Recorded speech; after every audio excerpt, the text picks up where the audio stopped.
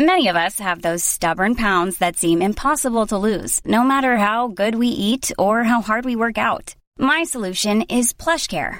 PlushCare is a leading telehealth provider with doctors who are there for you day and night to partner with you in your weight loss journey. They can prescribe FDA-approved weight loss medications like Wegovy and Zepbound for those who qualify. Plus, they accept most insurance plans. To get started, visit plushcare.com/weightloss. That's plushcare.com/weightloss. Millions of people have lost weight with personalized plans from Noom. Like Evan, who can't stand salads and still lost 50 pounds. Salads generally for most people are the easy button, right? For me, that wasn't an option. I never really was a salad guy. That's just not who I am. But Noom worked for me. Get your personalized plan today at Noom.com. Real Noom user compensated to provide their story.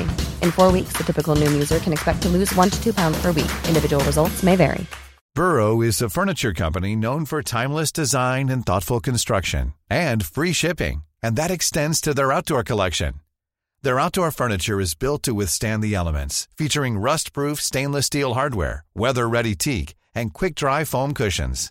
For Memorial Day, get 15% off your Burrow purchase at burrow.com/acast, and up to 25% off outdoor. That's up to 25% off outdoor furniture at burrow.com/acast. Hello, and welcome to Building Sustainability Podcast. I'm your host, Jeffrey Hart, aka Jeffrey the Natural Builder. Building Sustainability consists of conversations with designers, builders, makers, dreamers, and doers, exploring the wide world of sustainability in the built environment by talking to wonderful people who are doing excellent things. Hello, and welcome to episode 61 of the Building Sustainability Podcast. I have been a bit quiet here at Building Sustainability HQ for a couple of reasons. Firstly, and fittingly with today's episode, I have been working at the Design Museum, been clay plastering their new exhibition, Waste Age. Let me read you a little blurb about the Waste Age exhibition. A new generation of designers is rethinking our relationship to everyday things, from fashion to food, electronics to construction, even packaging, finding the lost value in our trash and imagining a future of clean materials and circular economy that could point the way out of the waste age. Great, that's fitting, isn't it? So we were asked to clay plaster the exhibition stands, and I mean, it felt really good given the opportunity to put clay in front of so many people, especially considering the exhibition topic. The plasters that Rebecca Reed, who I worked with on this project, she designed 2 different plasters using waste materials from the brick-making industry.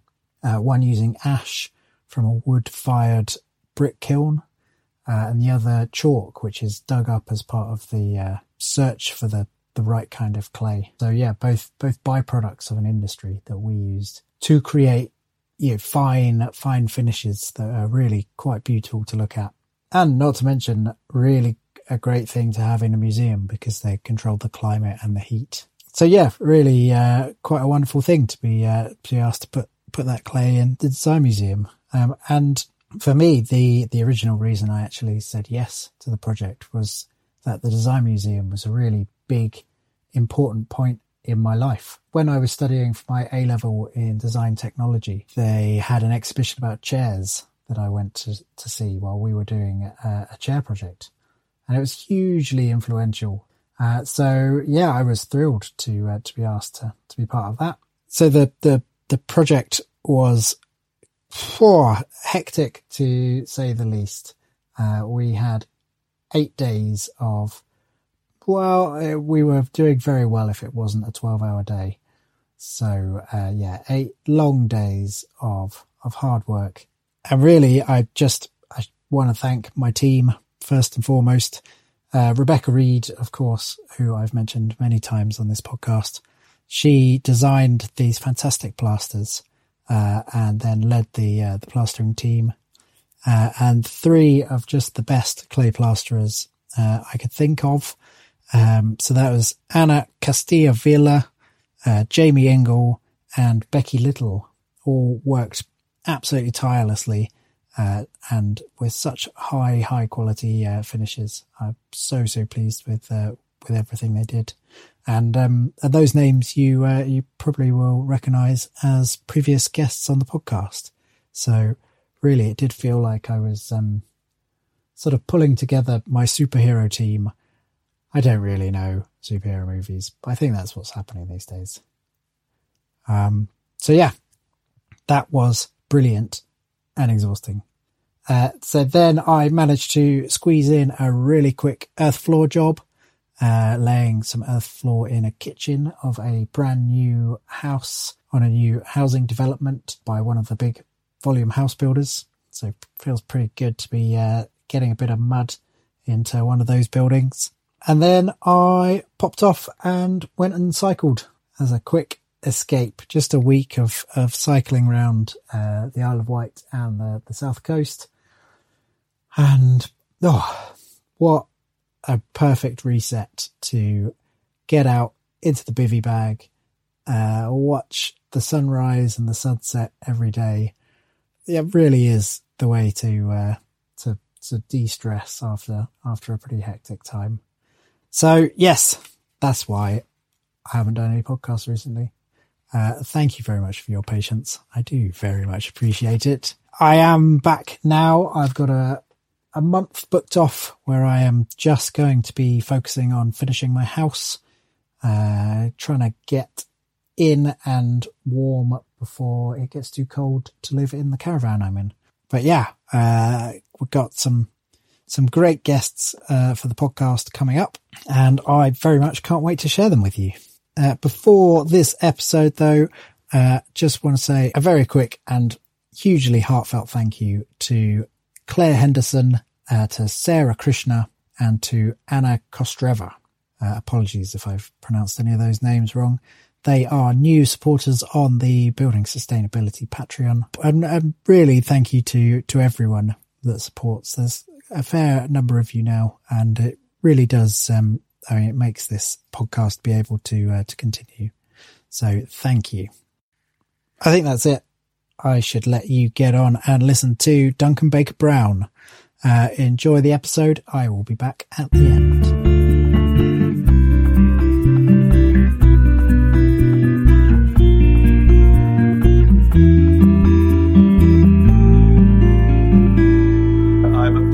Architect. I'm also an author. I wrote a book called The Reuse Atlas, subtitled A Designer's Guide Towards a Circular Economy. I've sort of taught and researched around sustainable design since 1994. So I've mixed research, practice and teaching. I also describe myself as an environmental activist within the industry, the construction sector and architecture. Okay, well, I wanted to start with something I heard on a video that you did, which was the origins of the term waste. Well, at the University of Brighton, I've been fortunate enough to work with people that know a lot more than I do about waste. So Dr. Ryan Woodard at the University of Brighton, he says that the idea, the sort of concept of waste was sort of invented in about 1861 in the UK, in England. And it was at that point that we were so, as a nation, became wealthy on the plunder from our Commonwealth, from our empire, because obviously we were just plundering the planet at the time, whether that was resources or people or whatever, that and we weren't paying for it, that we were able to start throwing stuff away. So it was with the brick industry as well. So bricks had always been made out of the minimal amount of raw material and most amount of waste material. And of course, dustmen get their name because that was literally the only thing that was being thrown away, and even dust could be collected to be part of the process of making bricks. So in the second half of the 19th century, we were so wealthy as a nation that we could actually just make buildings out of 100% raw materials and throw stuff away. And it was at that point that it became common practice. But only with the sort of elite, wealthy nations. and there weren't that many then. So yeah, that's supposedly the origin of it. That's fantastic. I mean, it's not fantastic. It's awful, but it's well, it sort of shows that we knew what to do before that, and before 1861 sort of thing. Buildings have. And we talk about the built environment because it's the major investment of humans to create it. It's what the major amount of effort we do is to construct shelters to live in. And up until basically the 20th century, our buildings were reusable. And so it's only in the 20th century that brick walls aren't easy to deconstruct, because we use cement-based mortars now. We used to use lime-based mortars. So actually we use lime-based mortars all the time, because that means that if you invest in a material like brick, which has got a high carbon footprint, you can use it again and again and again, as opposed to using it just for 60 years, or in some cases only 20 years before it becomes rubble. Yeah. I think, a lot of what we're going to talk about today is circular economy. Circular economy is maybe a term that people have heard a lot, but maybe don't sort of fully have a grasp of. Can you give an example? Yeah, of course. I mean, I start by saying the way we exist at the moment is not like a circular economy. We exist as a linear economy.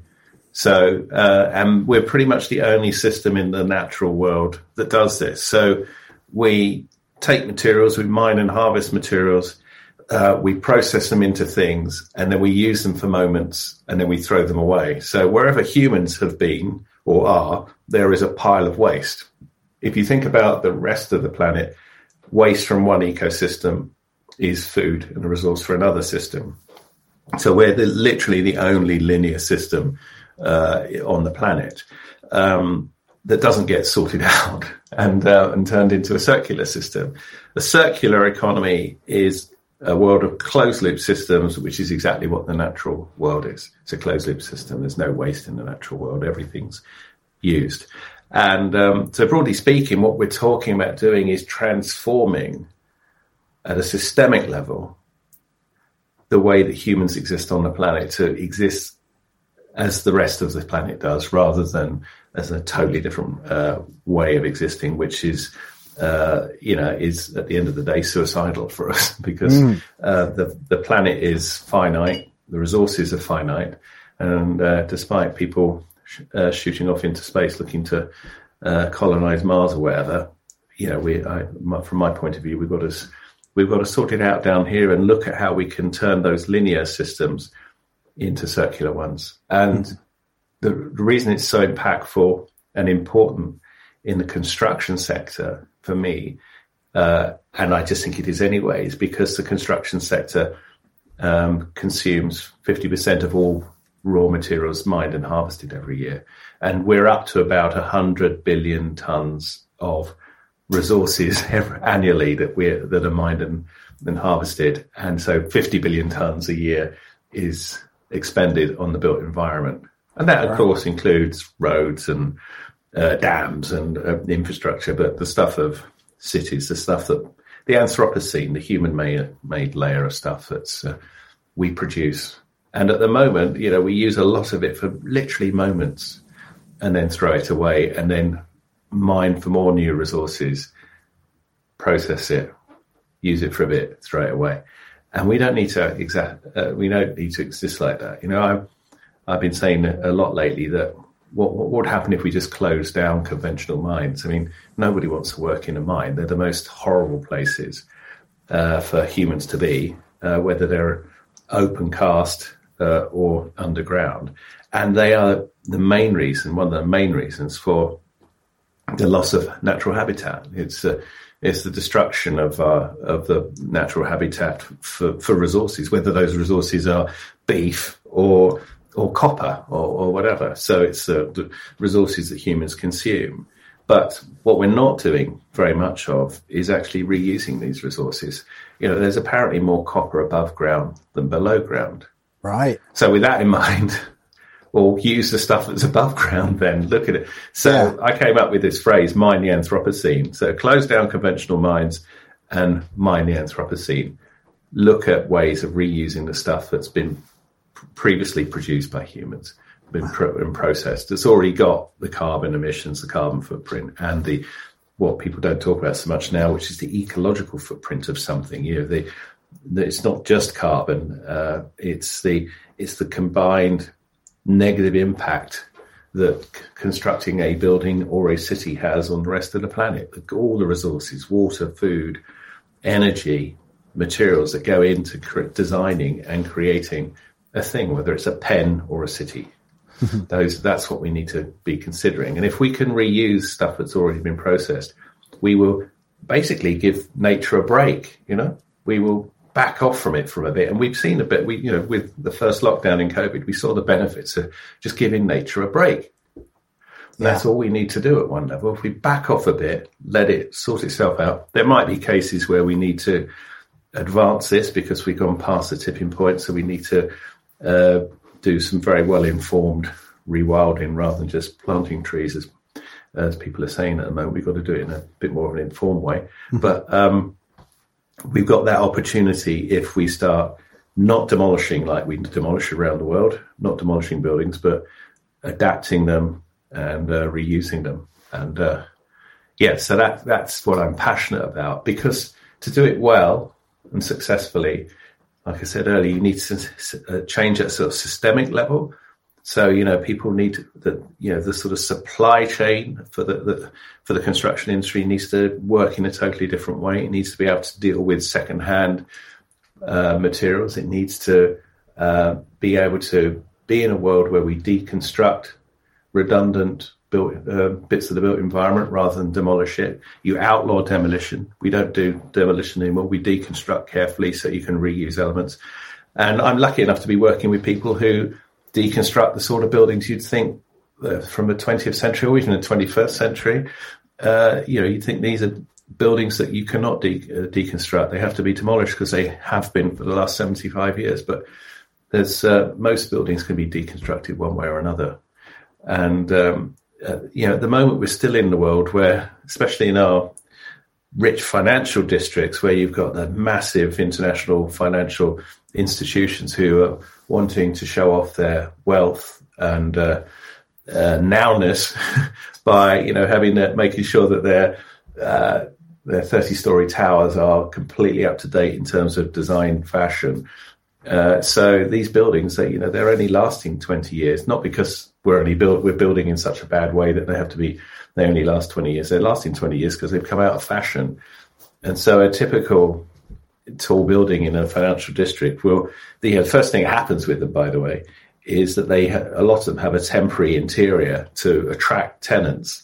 Then a tenant will say, I'll have 5 floors or 10 floors or whatever. And the first thing they do is they want to put their own identity on the floor. So that temporary interior, which might only be 3 months old, is torn out of the inside of the tower. So that gets thrown away. And then they mark their building with their identity, their brand. And then 7 years later, that brand's tired or whatever. So they redo it. Fast forward to 20 years and the whole tower's tired, in inverted commas, and down it comes. So, that's where a lot of resources are consumed in these buildings that have to sort of constantly be maintained just for the sake of appearing to be of now. And there's a lot of if you just dealt with that part of the market first of all, you're going to reduce a lot of consumption of stuff. And I'm really happy to say that some people are doing it. I mean, British Land and Lend-Lease have just refurbished a project in the City of London, number 1 Triton Square. It's a building that's only 19 years old, and instead of demolishing it, they, with the glass facade, they realised that because the building was so young, they could deconstruct the facade, clean it up, upgrade the mullions for the glass, and put it back on the building, and have a guarantee for that thing. Because this is what concerns a lot of people. If you've got secondhand stuff, how do you know the performance of it? Where do you get guarantees of performance? And of course, when you're talking about a building that's only 19 years old, the supply chain's still there. So the company that supplied the facade in the first place still exists. So they only had to contact that company and then say, can we deconstruct this thing, clean it up and paint it back up where it was, improved energy rating, insulation rating, And will you give it an insurance and guarantees, which is the bottom line, what we need to do? And they said yes. So, in a way, so for me, that's an easy thing to do. And in the case of this building, it was a way of saving tens of thousands of tons of concrete because the building didn't get demolished. Reuse steel, and reuse glass. So, the amount of resources that were not consumed to allow that to happen. But that, in a way, that's a sort of, it's a case study, an exemplar project that needs to now impact on financial districts around the world. Mm-hmm. And of course, these financial districts are currently underused because of COVID, so people are asking questions about them anyway. But what we don't want is the sort of mass demolition of these buildings to replace them with housing or whatever. They need to be converted, adapted into whatever's required moving forward post-COVID. But that's going to need a lot of design and creative design thinking. So that's, I often do a talk which is entitled "Designers Can Save the World," because I think we need to design the systems, the software, the emerging materials to replace plastics, or to somehow have plastics with an end-of-life strategy that isn't the oceans. This sort of stuff needs to be designed, and it's really exciting at the moment because there's a lot of people having a good go at this. So whether it's people tackling the deconstruction of buildings that normally get demolished, or people who like a company called Biome, who are doing a lot of research and now developing materials made out of mycelium. Mm-hmm. So and this is organic fungi roots, mushroom roots that create stuff material that you can use as an organic option to plastic packaging, or in the case with Biome's product, they're about to market insulation for buildings. So that's amazing because this material, according to their calculations, it's got as good insulating value as the most high performance plastic materials out there. So that's great. And by the way, it's got a far superior fire rating because obviously plastics burn in fire, as we all know, and this stuff doesn't.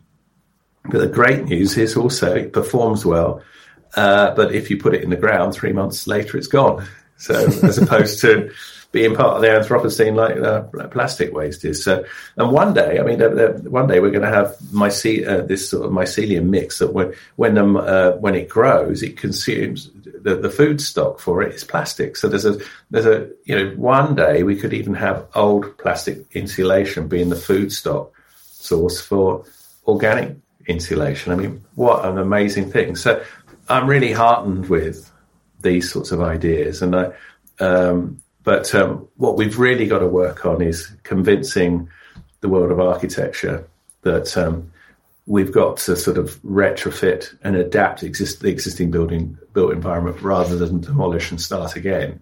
Mm-hmm. And it needs a different sensibility, a sort of modesty, I think, working with buildings that have been designed by other people. You've got to put away your I'm the architect sort of ego. And the big challenge is, without having an ego, you've got to adapt that building so it's climate resilient, low carbon, healthy, and habitable for humans that have got to deal with what will probably be a 2.5 degree temperature rise moving forward. And that's assuming we do something about it. We'll be back after a quick break. Hey there, I'm Mick from the Mick and Pat Show. That's right, and I'm Pat. Looking for a podcast that's like catching up with old friends? Well, you're in luck. We're here to bring you weekly doses of lifestyle commentary, discuss culture and politics, and top it off with the occasional beer and film reviews. But it's not just about us, we're a community. Our listeners are our kin, and we let you all have a say in what we discuss. So saddle up and join the conversation at the Mick and Pat Show. You can check out our website or find us wherever you get your podcasts. Yeah. Wow. There's a lot to get into there. I think it's interesting that I hadn't considered that with the buildings being sort of renovated or redressed. I mean, it's very comparable to sort of fast fashion Exactly. We're getting more and more sort of cycles that we can create a new look for, and they become faster and faster. Well, I'm working with a consultancy called Rota Deconstruction, based in Brussels, and they're part of the team deconstructing some so-called redundant, in inverted commas, buildings in the World Trade Center. And so they're deconstructing it, and they've got a digital platform, so you can buy this stuff via the digital platform, and they've got the warehouses and yards to store the material as well. I've been to see it. So, this stuff is happening.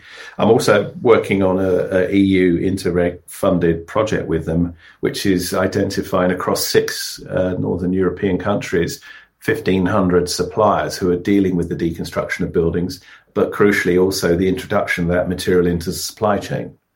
So, this stuff is happening. Yeah, so when that's published, that is an amazing resource. If you want to check it out online, it's called F for Freddy, CRBE, FCRBE, Interreg FCRBE. Have a look at that, because they've already published some documents online, which in effect are things like a guideline to spotting the sort of the materials and systems that are deconstructible rather than recyclable. So there's a whole difference, obviously, between reuse and recycling. Reuse is a lot more of a bigger deal. So, I think these things are happening. It just needs to be more commonplace. And we need the legislation on board to encourage people to work with existing environments and adapt them rather than clear, fell and demolish. Because, at the moment, we're in a world in the UK where VAT at 20% is applied to retrofit projects. So if you've got £300 or £3 million to spend on retrofitting a building, a residential building, you'll be giving 20% of that to the Chancellor of the Exchequer. If you demolish the building and build from new, you don't have to pay VAT at all. Oh, wow. So we're That's actively ridiculous. Encouraging. And people sort of don't realise that, but that's a huge, huge barrier to retrofit. Big developers would be reusing and adapting existing buildings for new housing, in inverted commas, housing schemes, if the tax laws were encouraging retrofit, but they don't at the moment. And there are campaigns. The Architects Journal has its Retro First campaign as a campaign to. There was a sort of you could sign up on a government website, sort of to get central government, not central government, Parliament talking about the VAT issue, but they haven't. So the campaigns aren't that successful yet. But obviously, if you think about what Insulate Britain is all about, it's Insulate Britain are a big pain in the neck for a lot of people at the moment, because obviously they're stopping us travelling around the motorways. But this is how important the retrofitting of our housing and our built environment is. And it's sort of it is being ignored by central government at the moment. Maybe they're doing something behind the scenes at the moment that I don't know anything about. But at the moment, the tax laws discourage it. And when there are incentives, whatever Green Deal incentives that the government has, they have it open for like 4 months, then close again. It's like, there needs to be, a minister for retrofitting, because we've got 20 houses being built today will need retrofitting. And we don't have the building regulation standards to apply, because building regulations aren't anywhere near the sort of carbon descent plan that's required to meet net zero targets. And what's becoming apparent, there is, on the good side, good news actually, is there's a lot of organisations in the UK construction sector who have in effect got an agreed consensus on a whole life carbon descent plan. So what I'm talking about is the sort of carbon footprint of the materials and that go into making a building, and then the operational carbon, i.e. the energy costs, heating and energy costs of a building during its life, but also the cost of throwing it away or not at the end of its life. So that whole life, when you add those things together, that's sort of whole life carbon.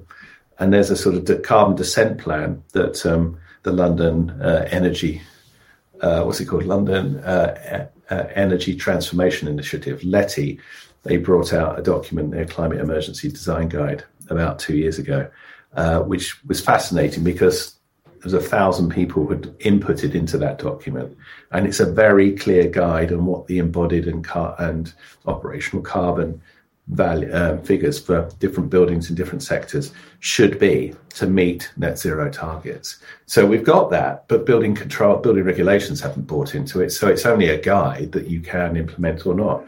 But it makes it very clear that the embodied carbon factor is a big deal, becoming a bigger deal because operational energy, the consumption of is one getting cleaner, but the source is getting cleaner, but also the use is dropping a little bit.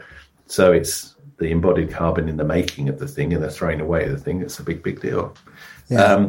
But it's good news that we got consensus in the industry of what to do, but we don't have the central government legislation, tax initiatives and incentives to support it. And that's the big ask at the moment. We need that, because if you think about what Insulate Britain are protesting about at the moment, they want 20 or 29 million homes in this country to be retrofitted within 4 or 5 years. Well, that's sort of an impossible ask, but it's what we need to do if we're going to avoid the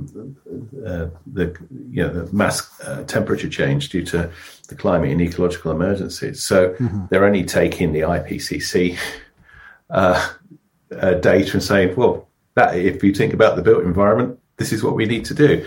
So maybe there's a longer time we'll take to do the retrofit, but it needs a central government needs to have a minister in charge of retrofit, a retrofit ministry. We've got the retrofit academy. We need to be teaching the skills. But the bottom line is, from the point of view of the government, it's a huge employment opportunity. You could think of the retrofitting of our built environment as a national infrastructure project, but it's rolled out across the whole of the country.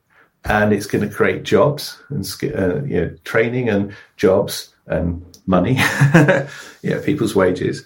But also the bottom line is you're going to have climate resilient, comfortable, low carbon built environment for people to live in. And at the moment, you've got thousands of people suffering from, millions of people suffering from fuel poverty every year, and thousands of people dying every year from being too cold, and in some cases in our summers too hot. So something's got to happen. But we're talking about something that might cost 500 or 600 billion pounds to do, which actually on the scale of a country like the UK is not a huge amount of money, especially if the benefit is going to be across the whole country in terms of employment, skills, blah, blah, blah.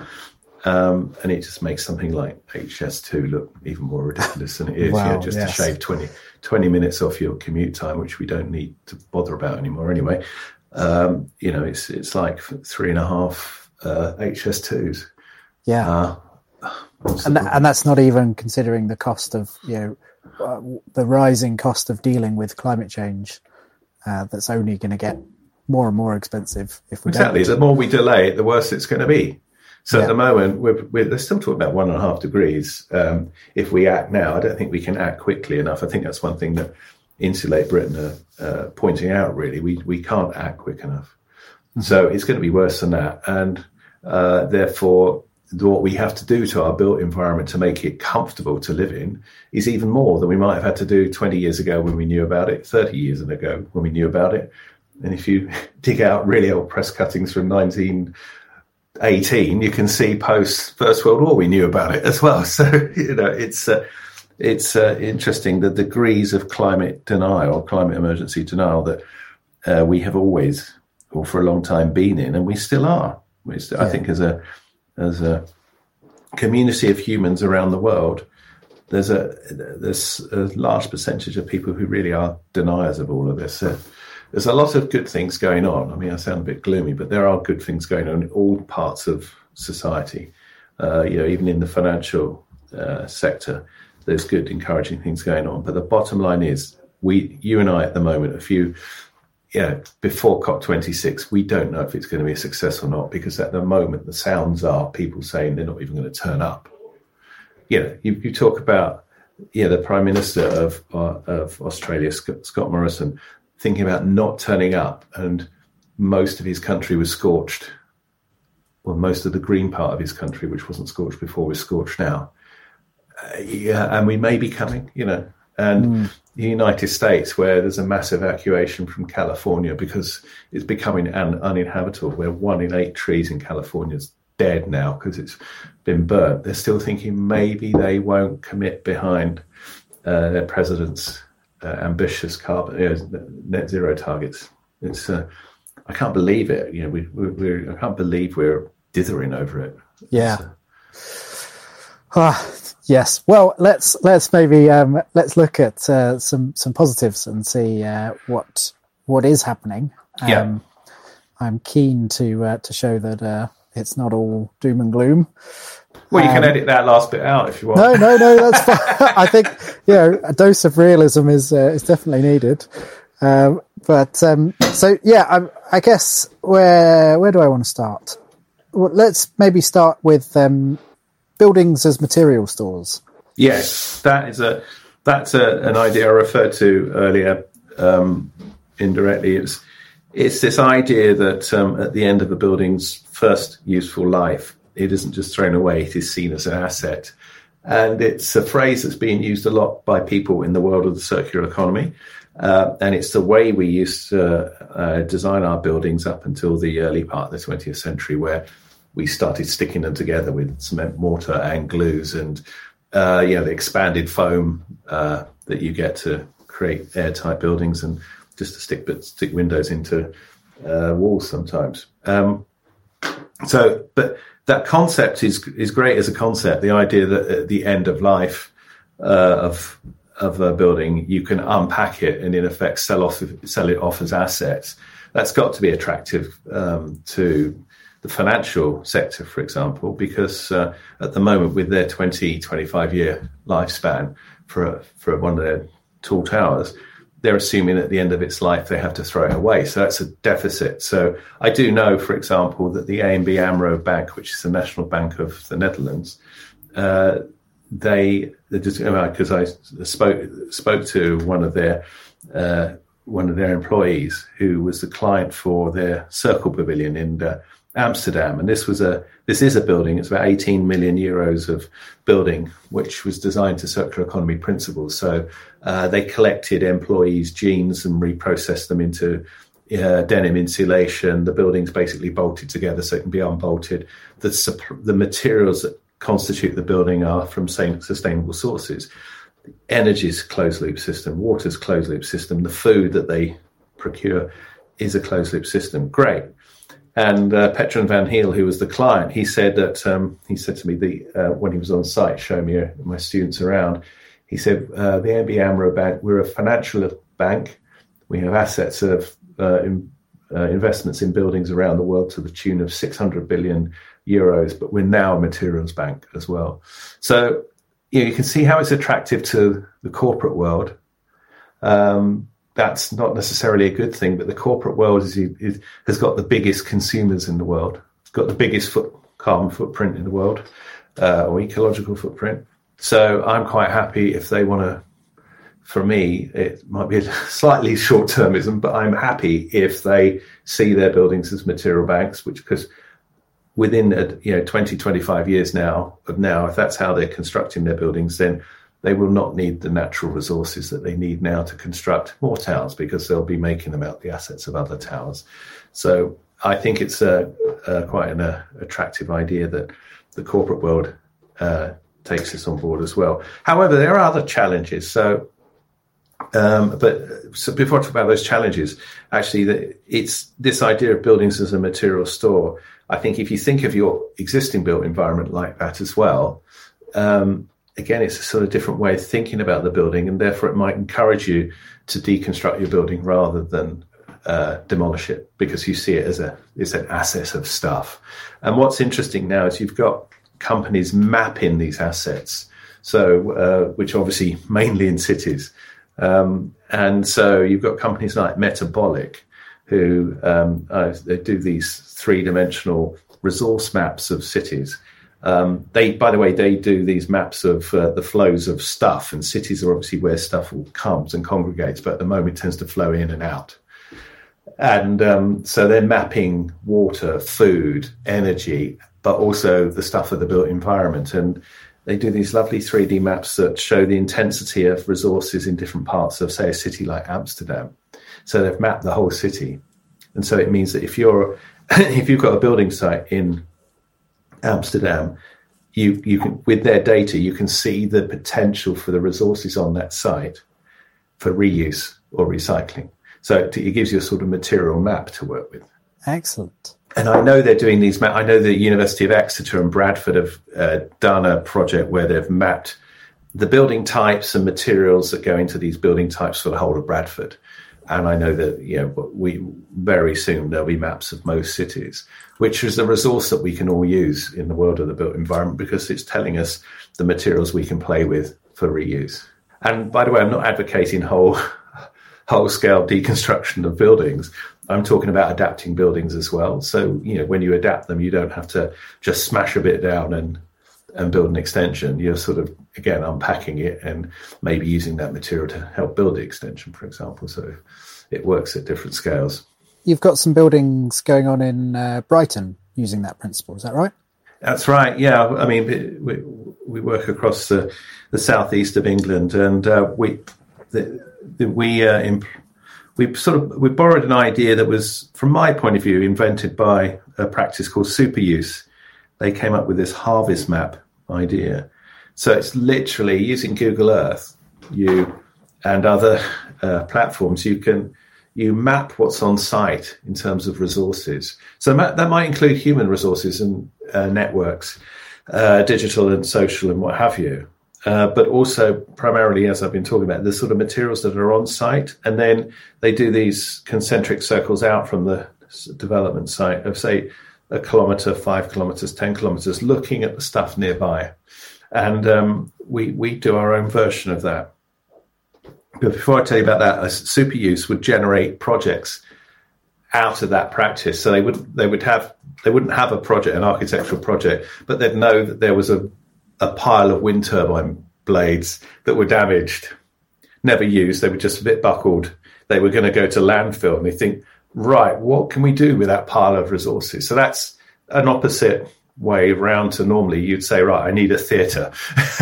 Now let's find the material for the theatre. Well, you might, large wind turbine blades might not be able to make a theatre. So you have to think about how they could be used. And they've used them for children's playgrounds. I mean, some of the parts of the section through the blades is so big that they can make a cafe out of a bit of it. And then the smaller bits are bits for the kids to climb on and stuff. But they've done a number of playgrounds just from that resource of material. So they've diverted it from landfill.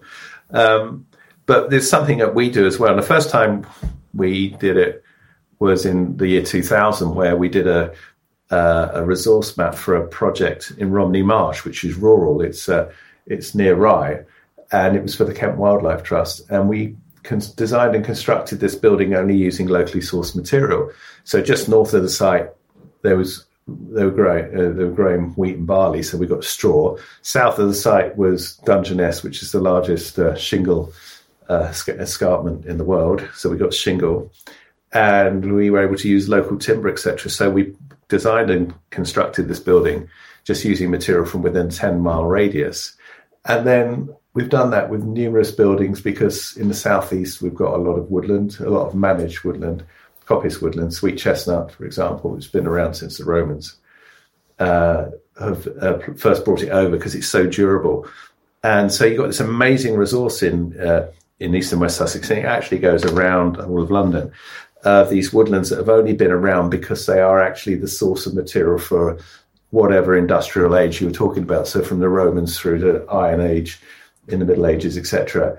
And recently, say in the last 30 years, a colleague of mine, Nigel Braden, proved with the BRE that quick grain sweet chestnut from coppices, which tends to be 20 or 25 years old before it's cut back, is more durable than 300-year-old oak. So to sort of leave the oak trees alone, let them support 1,000 species or whatever they do when they're healthy, which is, they do a lot for us, so don't chop the oak trees down. But rework these working woodlands that historically have produced charcoal and fence posts. And now actually this material is so good, and with a bit of modern engineering, you can create very robust timber cladding. And we can also turn it into glue laminated structures, columns and beams, etc. So the most amazing thing, though, is if you rework these woodlands, and after the late 80s, they were the market for them fell away, so they weren't worked. If you work them, i.e. you cut down the poles every 25 years, you get a greater level of biodiversity than if you leave them alone, because they're human constructed environments, but they can support a biodiverse environment. So we've got a lot of this sort of material around. We've got a lot of chalk because we're on the downs, which is an amazing material to work with. So if we with my practice Baker Brown, if we're working on a project, we look at what's on site. In some cases, we've got a project at the moment where the original house was burnt down. So we've got burnt bricks, we've got burnt blockwork. We can use that material as aggregates for new tiles, new floor finishes. But we've got a lot of chalk as well. So that chalk, we can actually burn some of it, which obviously creates a carbon footprint. But we can burn some of it to create quicklime, which is traditionally what was done on the South Downs with chalk. And we can create mortar, a lime-based mortar for our new house. We can also create lovely plasters. We've got clay, a white clay from nearby in Plumpton, which we're using for plaster inside, a clay plaster. So these are materials that are just all around the site. They're by using the brickwork and the blockwork that's damaged on site, we're avoiding that stuff being sent off for incineration. We're using it as aggregates, so we're locking it on site. But we're at the moment, unfortunately, in the southeast and beyond. Actually, there's ash dieback, so we've got we're busy at the moment chasing lorries that are stacked up with dead or dying or diseased anyway ash trees. And we're using that material for structure and joinery for our projects as well.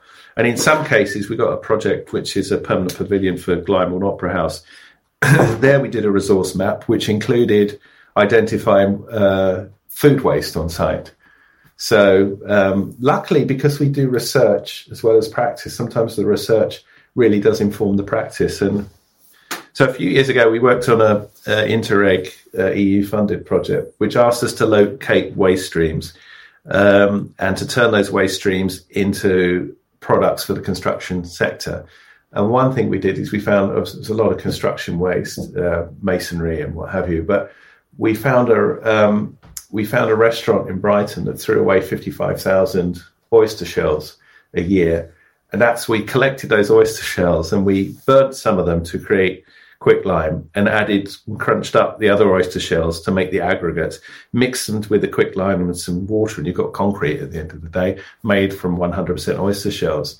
Now, I didn't know that off the top of my head. We worked with a genius guy called Ben Bosons from Local Work Studio, but he's interesting because he's a graduate of the RCA as a ceramicist, but then went and worked in the Belgian brick industry for hand-thrown bricks, and then became an expert on traditional construction technologies. And that whole seashell lime mortar thing is something the Romans discovered. So I'm telling you that because it requires that sort of research and reflection on the way that we used to exist. How did we do it before we could just burn huge quantities of fossil fuels to get whatever we wanted? We need that reflection. And that's allowed us, we made these tiles out of 100% oyster shell waste. We also found duvets, by the way, for insulation, because in Brighton we've got 2 universities with students, obviously, and we've got lots of hotels. And so at the moment it's easier to buy a duvet or cheaper to buy a duvet than it is to clean one. So that's a huge bulky waste problem, and actually duvets have a TOG value, which is in effect their insulation value. So we're able to test these products because we did something in 2014, by the way. We built this 2-story building just out of waste material, and it's called the Waste House, even though it's not a house. It's actually a 2-story teaching facility on campus at University of Brighton. And it was built by students in just a year. But the reason we did that is to prove that the sort of waste coming off construction sites was valuable. And at the time, for every 5 houses we were building in the UK, 1 house worth of waste was going to incineration or landfill. So it's 20% of everything arriving on a building site was being thrown away. So initially we said, right, that stuff being thrown away, we will prove that you can design a building to passive house standards, get students to build it as a sort of learning experience. We had design students and construction students together with their staff, their teachers, and an amazing site agent. And we also partnered with Freegal UK. So Freegal is an online platform for swapping stuff. So we had the amazing Kat Fletcher of Freegal, who sourced material for us. And initially we were just using construction material. But then Kat said, why not raise awareness of the stuff people throw away on a day-to-day basis? And this was before Blue Planet 2, David Attenborough's Blue Planet 2, and people realizing that our oceans were full of plastic. So we started capturing stuff like 20,000 toothbrushes. And we put those toothbrushes into the fabric of the building. We had 4,000 DVDs, 4,000 VHS videos from the late 80s and 90s. These things are still around us. We don't use them anymore, but they're still around. They're part of the Anthropocene. So the building went from, look, we can design to passive house standards with kids building it using construction waste, to we've created this vessel containing products without an end-of-life strategy. And on a campus that was, a number of the courses on campus were around design, product design, architecture, interiors, whatever. It's a sort of a lesson for students to learn to, when they're designing things, think of the end of life strategy. And those toothbrushes, for example, they were made from a fossil fuel that took millions of years to process. They then took moments to be processed into plastic, into toothbrushes. Then they're put on an aeroplane, flown from New York to Gatwick in London, and then sent to incineration. That is the life cycle of that product, which is obviously very unintelligent. So that we are learning from that waste house, and we've been able to do these research projects. It's attracted other funding for the research projects like the oyster shell tiles, the duvet insulation, and also a current project which we're just finishing up on, which was the one with Rota, where they're identifying the suppliers, 1,500 suppliers working on construction material reuse. And our role within that project was to do a summer school called the School of Reconstruction, which we had to do the digital version of it this summer. Last year, we were meant to be doing the physical version, where we're getting students from across Europe to come and spend 2 weeks in Brighton and to sort of reassess the value of deconstructed material in the construction, from the construction sector. And what was amazing, we partnered with Brighton Hove City Council, and they were going to deconstruct a building up for demolition for this project. So they were in effect going to unpack a building and then pile it up in its elemental parts in a playground in an empty school. And that was going to be the School of Reconstruction for 2 weeks. But in the end, we had to do the digital version. But that was just as successful because we got students from all over the world, because it was all via Teams, and we got tutors from all over the world as well. So we just got this great team of people working on amazing projects for a week. So we were able to do it in lots of different ways, and all that work means that we're able to employ in quite a very informed way, these things on real projects. And so at the moment, as a practice, we're working on our own projects, employing circular economy principles, but we're also advising design teams on larger projects. So we're doing resource maps for, sites former industrial sites that are going to have 800 homes plus all the other stuff. Actually, saying that the stuff that's on site now, this is how you can reuse it in your new development. So you don't have to the first thing you do is you don't just sort of clear fill everything on site, scrape it up, throw it away. Then, by the way, buy the same similar stuff and put it back, which is what most people do at the moment. Yes, there's a sort of a desire for cleanness, isn't there? Oh gosh, they want a clean slate to start from, clean, fresh materials to go in. And I I understand that in some ways, because I know from personal building projects where we've used reclaimed materials, that the time it took me to process, all these sort of odds and sods and bits that needed nails pulling out of and working out how to fit some dissimilar materials together. It ended up costing, in a sort of time sense, much, much more. So I'm intrigued to know, does it happen at scale? Is that when it becomes cost effective? Yeah, I think so. We need the digital and physical infrastructure to support it. So it is, having done their waste house, it was, that was a very challenging project, because what would happen is we'd find secondhand material, or people would give us secondhand material, and there'd be lots of it, and sometimes you didn't know what you were going to do with it. So that by the way, that's one reason I agree with Rota. The people who are best placed to deal with the deconstruction of buildings are architects plus demolition people together. Demolition people know about the normal processes and networks for distribution, but architects know how buildings have been put together. Therefore, we can do the reverse engineering version of that and understand how to be unpacked. But yeah, it's taken pathfinders like Rota and Superuse to sort of set up the digital and physical infrastructure for themselves to do it in a sort of micro way. To do it in a big way, we need platforms like Amazon, eBay, whatever. They're the material swapping platforms, or someone like that. I know large companies, large construction companies do it internally now, because it's cheaper to swap 200 sheets of plasterboard from one site to another, rather than pay for it to be thrown away, which is what they're doing. But what I also I know that there was a white paper just before lockdown that was presented to the government, which presented a case for an online resource, a digital resource swapping platform. So I think there's a lot of people understanding the potential of it to be impactful. But you doing it on your own, or me doing it on your own, at the moment, you certainly don't save money doing it. You save resources, and you spend your money in a different way. But hopefully moving forward, when a lot more people understand what's required, and London's got a circular economy route map for the construction sector. Brighton's about to publish its, because I've been involved with it. And one of the first things they're saying is you need this thing called a remanufactory, which is an industrial building, or basically a sheltered space that receives the stuff coming off these building sites, cleans it up, sorts it, markets it for redistribution. And but that's a warehouse, isn't it?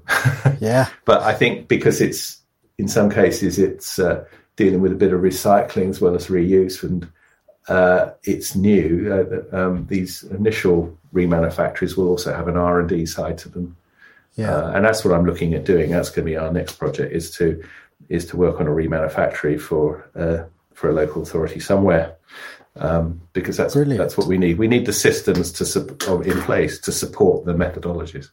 Yeah, I think the Rota thing is fantastic. I've been perusing their website this morning, looking at interesting door handles and coat hooks and tiles. I found some tiles. I was like, yes, I want those. But then obviously, that's they're not my local material. No, they're not, and they won't even ship them to me. So, is there something similar?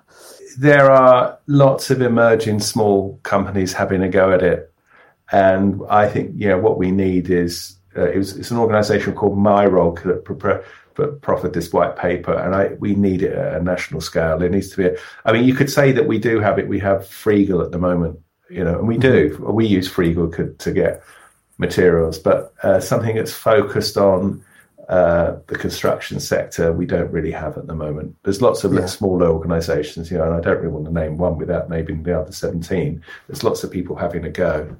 Yeah. Yeah, well, I'm actually wearing my Bristol Wood Recycling Project T-shirt. There you go. Nice. So yes, the wood recycling networks. Well, that one needs a name check, because that's quite successful, isn't it? And it was started down in Brighton, wasn't it? Yeah, exactly. So, but what I find interesting about that is it works. So I worked for Bristol Wood Recycling Project. Okay. And it works because of an army of volunteers to sort of pull nails out of bits of wood and to help collect. And I wonder how, while that is a wonderful thing, it's creating community and places for often sort of hard to reach groups to sort of, be in community. That doesn't seem like it's a scalable thing.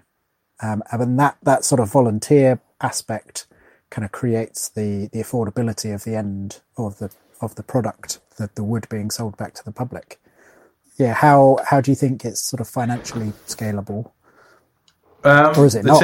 Is it just... the timber thing's difficult. The timber thing is difficult. There need to be incentives. I think once there are harsher incentives for throwing away, investing in the not throwing away option is going to be made easier. So, that's where we go back to central government again. There need to be proper incentives to encourage this, because we're not paying the proper costs for the impact of throwing away at the moment, we are paying for it because we're having the bushfires and the floods everywhere and the landslides on a weekly basis because of that way of working. So we are actually we just need to recognise the true cost of these things, and then something like paying someone proper money to do a proper job of denailing timber is going to be the way forward. Mm-hmm. And spending the right amount of time deconstructing the building instead of demolishing it is going to be absolutely attractive to do, because you'll get there'll be the incentives to do it. So that's with the existing stuff. With the stuff that we're going to design moving forward, there's no excuse for not bolting together your timber frame instead of nailing it. So there are ways of doing that should be outlawed because it's obviously not going to facilitate the deconstructing of a building at the end of its day. So we need to attack it at both ends, all the way along the line, as it were. But with the new stuff, we just got to make sure it's properly bolted together so it can be unbolted. So I've even said, and it might sound a bit unhelpful, but I'd rather a slightly leaky building from an airtightness point of view if at the end of its life it's going to be easy to or realistic to deconstruct it. Whereas at the moment, I know from speaking to Rota, one of their biggest problems. By the way, one of the biggest problem is asbestos. So they get that taken out of the building first before they go anywhere near it. But then that's gone. The next biggest problem is the expanded foam around window openings and sticking things together, which shouldn't be stuck together, just to achieve airtightness. Yeah. I wondered if you could talk briefly about the tower block in Paris. Oh, the lovely tower block by Lacatang and Vassal. Yeah, that's... I love talking about that. One reason is because Lacatang and Vassal, who won the Prichter Prize this year, which is the biggest prize in international architecture, their strapline, as it were, is never demolish, never replace. And with that in mind, they quite famously understood that there was a residential tower block in Paris that was due for demolition because it was seen to be at the end of its life. And they made a representation to the mayor of Paris to say, we can give you your new tower block for two-thirds of the price that you're expecting to pay for it. And believe it or not, a decade went past before the then new mayor approached them and said, could you say that again? And this time we're taking notes, as it were. And they hadn't demolished the tower, they hadn't done the project. So Lacatang and Vassal ended up doing it. Now, the reason and the way they could save a third of the price was because, of course, they didn't demolish it. All they did was to take off one panel at a time, the external concrete panels for the facade of the building. And they were able to do it with the inhabitants still occupying the tower. So one of the sort of not often considered negative consequences of demolition is that you disperse the community that lived in that building or those buildings. They never get back together again. They all go in different directions, and you've broken up that community. And so to be able to sort of do a major refurbishment on the building without breaking up the community is one great big plus. So what was amazing is that they took the concrete facade off the building, one panel at a time, and so it took one panel off, which was for one flat. I remember this thing's 30 stories high. It's really tall. And took the panel off and then bolted on this sort of glass box with a solid balcony. So it's like this enclosed balcony with an extra balcony on it. And the first layer of it next to the apartment, which had just lost its concrete facade, was full height, full width of the flat, sliding double glazed panels. And then this sort of extension of floor, and then another layer of these sliding panels, and then an external balcony. Now, the balcony is great because it's nice to be out on a balcony, but it's actually shading the glazing below it. So if you can imagine these bolt-on enclosed glazed balconies, if you just clad the whole tower in those without the overhanging balcony, you just got a greenhouse and it would overheat. Yeah. So it's really important to have this extra bit of solid external balcony giving you solar shade. But what you also got with the sliding glaze partitions is you've got blinds on the inside to stop excessive glare in the winter when you've got low-lying sun coming in. But these enclosed glazed balconies, they actually created what we call an environmental buffer zone. They're unheated, but because of the air in them, because the air in the winter was warming up because of solar gain and what have you, it created this insulated coat for the tower. So the other thing it did is because where they went from small windows in these concrete panels to full width, full height sliding glazing, they got lots of natural light during the day, which could be controlled with the internal blinds, 2 layers of internal blinds, both sets of sliding doors had blinds, but also natural ventilation was increased. So the healthy interior was something they benefit from with these new bolt-on balconies. But also they did before they were having to turn their lights on in the flat during the day because the windows were so small. So the net result is they've got this sort of unheated but insulating coat that keeps them warm in the winter and cool in the summer. They've got vastly improved ventilation, so the air quality is good, and vastly improved natural light. And therefore, their energy bills plummeted. So it costs 40% less to heat and light these flats, and they got an extension to the flat. And it cost only 2/3 the price that the city had put aside for their new apartments. They look like it looks like a new block of flats, but it's actually the old one, just with a new coat. And the tenants are the same people, which in this case it was sheltered accommodation for older people. So it's just win-win-win. And L'Aquitaine and Vassal, who are the amazing practice who did this, and they've done it again and again. They've done a much larger scheme in Marseille doing a similar thing. I interviewed them for my book, and Anne L'Aquitaine said, please don't call us environmentally friendly green architects or whatever. What we are is we're just coming up with the sort of practical best design solution. And that's what we need to address the climate emergency, is to employ really good design. And once you've got your constraints sorted out and your priorities, i.e. the reduction in the consumption of resources, then over to you, designers and architects, show us what you're going to do. I mean, the first project I ever heard about from L'Aquitaine and Vassal was they were famous because they, in effect, turned down a commission to redesign an urban square in a town in Paris. It's not a town in Paris, a town in France. And what they did is they were commissioned to redesign this urban square, and they did the right sort of site analysis at looking at how it was being used and how it could be used better and why was it not popular and how could it become popular. And they sent their results to the client, and they basically said, you don't have to do anything apart from repair the benches more often and clear up the dog poo more often. And then people will love it. It works really well apart from that.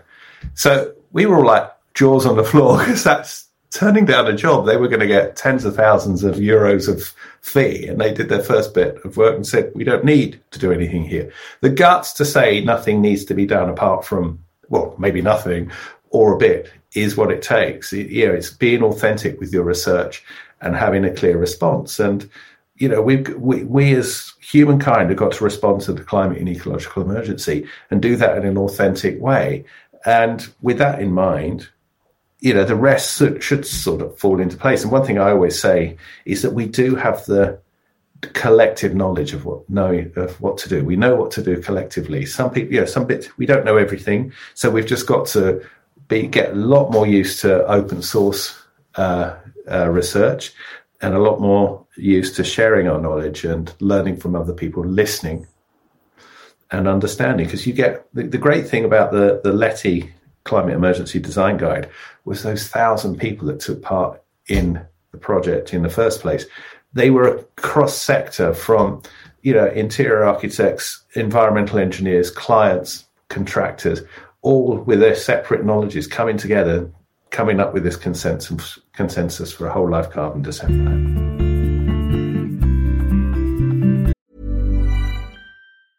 A lot can happen in the next 3 years. Like a chatbot may be your new best friend. But what won't change? Needing health insurance. United Healthcare Tri-Term Medical Plans are available for these changing times. Underwritten by Golden Rule Insurance Company, they offer budget-friendly, flexible coverage for people who are in between jobs or missed open enrollment. The plans last nearly 3 years in some states, with access to a nationwide network of doctors and hospitals. So for whatever tomorrow brings, United Healthcare Tri-Term Medical Plans may be for you. Learn more at UH1.com. There's never been a faster or easier way to start your weight loss journey than with PlushCare.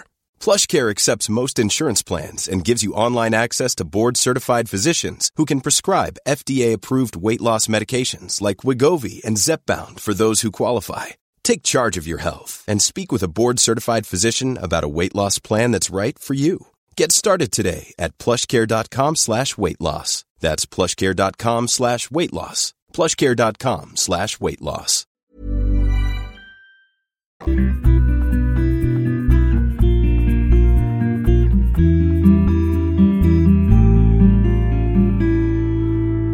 Thank you so much to Duncan Baker-Brown.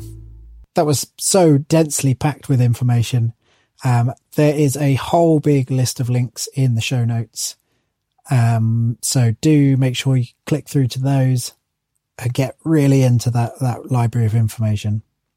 Before I go, I just wanted to say, if you are one of the 300 or so that listen to this on Apple Podcasts in its very first week, then please, if you get a second, head to the Building Sustainability Apple page and leave a review. Leave a nice 5-star rating. Yeah, why not?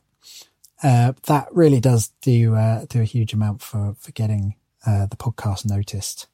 That would be swell. And general sort of liking and sharing and telling your friends. You know the score. Okay, that's it. Thank you, everyone. I look forward to being back with you all soon. Until next time, bye-bye. Even when we're on a budget, we still deserve nice things. Quince is a place to scoop up stunning high-end goods for 50 to 80% less than similar brands. They have buttery soft cashmere sweaters starting at $50, luxurious Italian leather bags, and so much more. Plus, Quince only works with factories that use safe, ethical, and responsible manufacturing. Get the high-end goods you'll love without the high price tag with Quince. Go to quince.com/style for free shipping and 365-day returns.